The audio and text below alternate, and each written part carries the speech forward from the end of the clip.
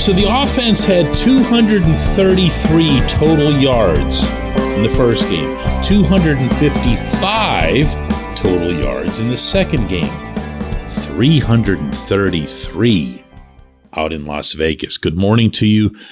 Good Wednesday morning. I'm Dan Kovacevic of DK Pittsburgh Sports, and this is Daily Shot of Steelers. It comes your way bright and early every weekday. If you're into hockey and or baseball, I also offer daily shots of Penguins and Pirates in the same place that you found this. Mike Tomlin had his weekly press conference yesterday on the South Side. No surprises, no news headlines really of any kind, but he did bring up, well, how do I word this?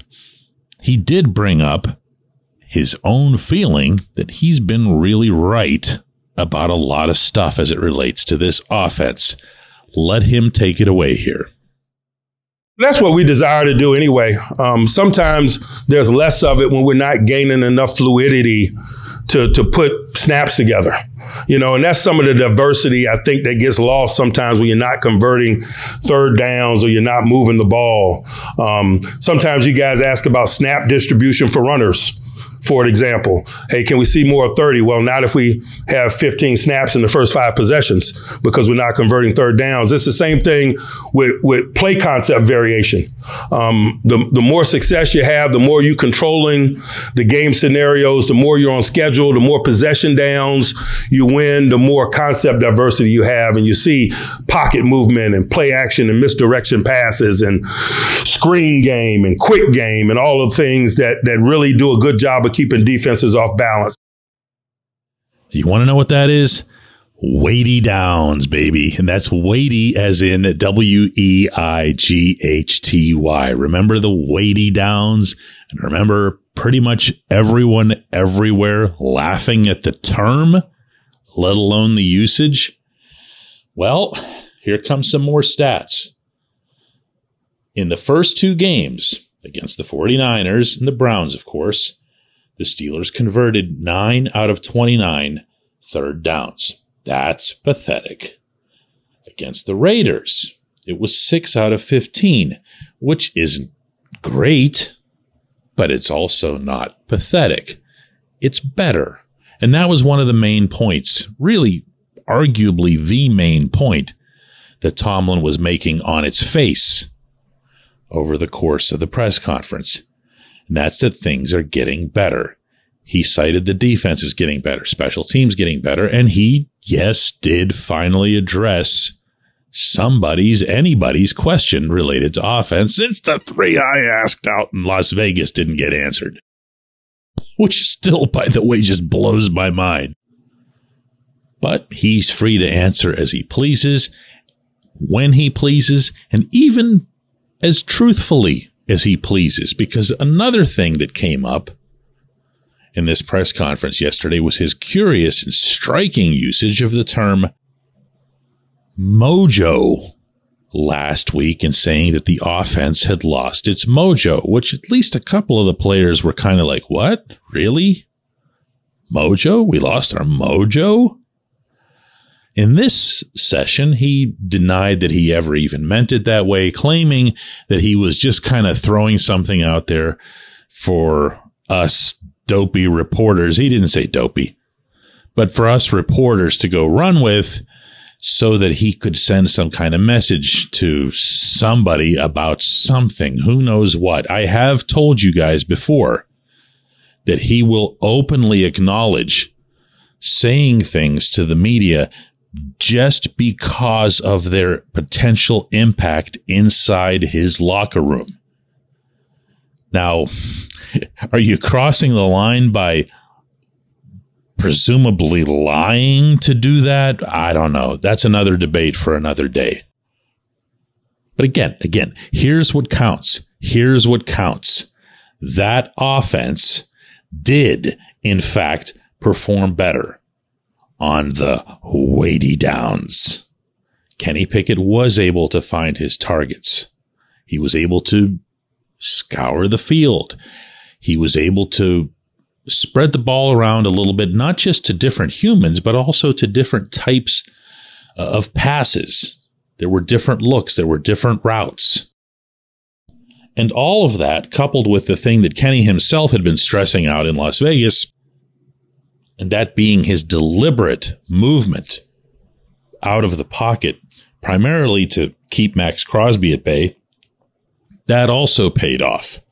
Okay, so they are, in fact, getting better. And you can say what you want about the Raiders' defense not being anywhere near as good as that of the 49ers or Browns, and you'd be correct. But you'd also be correct in looking at what the Steelers tried to do in Las Vegas, regardless of the opponent, regardless even of the results. Just the fact that they tried to do different things, and you'd be getting a whole lot closer to the truth, and boy, do I mean truth in this particular week, that the head coach still isn't sharing with everyone. It's not about lost mojo or found mojo. And you know what? It's really not about weighty downs. It's about the coordinator coming up with something that at least vaguely resembled an actual NFL game plan, and never separate these. The fact that the quarterback was throwing better passes, players were making better plays, etc., etc., etc. I believe it started with the better plan. And the head coach's chances of addressing that, honestly, are, about the same chance that those two Raiders guys had of catching Calvin Austin. When we come back, J1Q. This segment of Daily Shot is brought to you by our good friends at Mike's Beer Bar. They're located on Federal Street, directly across from PNC Park. Mike has more than 500 beers on tap, including from more than 50 local breweries. Stop in and say hello. Tell Mike we sent you. Mike's Beer Bar. The law firm of Edgar Snyder and Associates has joined forces with Pittsburgh Steelers quarterback Kenny Pickett to make a difference in the community. They're supporting Connecting Champions, a local charity that asks pediatric cancer patients, what's your passion, and connects them to mentors who give these young patients an identity outside of their diagnosis. You can learn more about what Edgar Snyder and Associates and Kenny Pickett are doing in the community by visiting edgarsnyder.com/givingback. Again, that's edgarsnyder.com/givingback.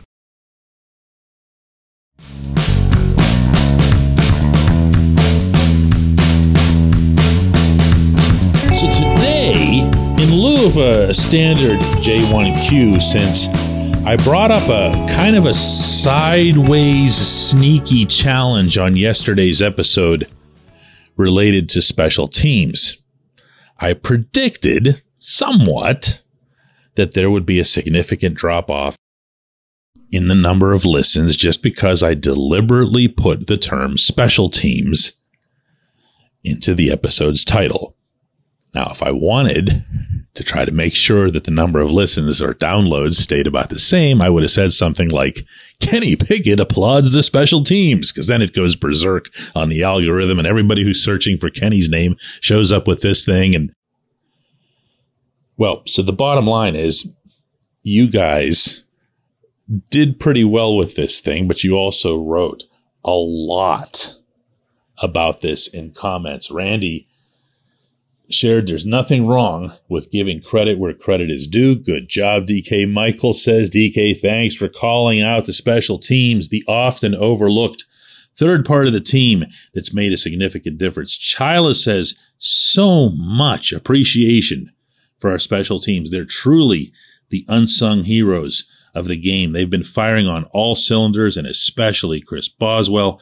Preston says, DK, definitely need more kudos to those guys on special teams. Also the coverage guys. They've been doing great so far this year as well. And Moni says, hey, just checking your clicks, DK, and I don't really see a drop-off. Real Steelers fans are real football fans. We understand how games can be won in the margins. Now, first off, thanks for all of that, including the kind words. Secondly, Yeah. The TJ Watt episode from 2 days ago got 16,000 listens just on YouTube. I'm not even going to get into the various other places that we're, because YouTube actually does a great job of tracking this stuff, and it's really, really quick and accurate. So 16,000 on the TJ Watt one. The special teams one got 9,000. And while that sounds like a massive drop-off, it actually is a drop-off, obviously. There's almost always one from the episode that's the day after the game to the day after the game. And having a topic like special teams isn't going to help. However, I have to say here that the number of you who responded and took the time to write and then to point out things that I'd missed or just didn't mention related to the special teams, really, really specific stuff. That's good. That's good. I think Moni put it best here. Real Steelers fans are real football fans, and they're going to understand everything that's going on out there. For example, just going to throw one at you here. Pete wrote, the thing that struck me the most about all of Presley Harvin's punts was that the Raiders were very limited in terms of yardage on the return because A, the punts were not touchbacks, and B, the hang time allowed the chasers to be in position to force fair catches almost every time. And finally, C, the player fielding the punts always had to move to catch rather than wait for it to arrive.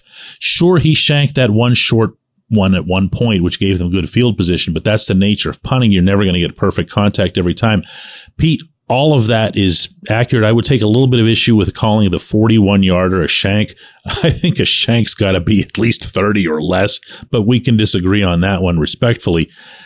Where Harvin is concerned, though, one of the things that he had mentioned to me after the game in the locker room in Las Vegas was that he himself was placing an emphasis on directional punting and angles. Now, that possibly lines up with your theory there about some of the intent going into guys just moving laterally to get to the punt, which no punt returner wants to do. They just want to be lined up where they are, catch a ball, survey the field, pick their lane, and go. And Harvin didn't give them that chance. I'm sure that you know, Pete, as I'm sure most of our listeners know, the only thing that matters in a punter's world, it's not the gross, it's the net. It's not how far you hit it. It's how little they return it. It's how much yardage you got them to back up off of where you're kicking it from, regardless of whether it's because of your kick or the tackles or everything. Guys, this was really, really cool. No, I'm not going to do a special teams episode every week, okay? We like the numbers that we usually get, but I really, really appreciated the concept in general. Let's do another one of these tomorrow.